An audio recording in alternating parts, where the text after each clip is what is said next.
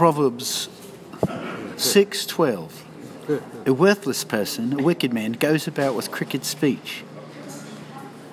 From the abundance of my heart, Daniel Castor. A worthless person and a wicked man. This seems pretty harsh, doesn't it? Is what a man says really tied to how he should be identified? You better believe it. A man who goes about all day talking about sex and making jokes of perversion, will we not call him a pervert?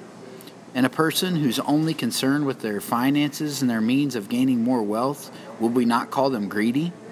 Would it not also be true that one who has crooked speech is a crooked man? Luke 6:45 says, a good man out of the good treasure of his heart brings forth good, and an evil man out of the evil treasure in his heart brings forth evil. For out of the abundance of the heart his mouth speaks. The words we speak lay bare the condition of our heart. No excuses. We must fill our heart and our mind with pleasant and holy things. Let's hide God's word within our heart so that when we speak, that is what naturally flows out.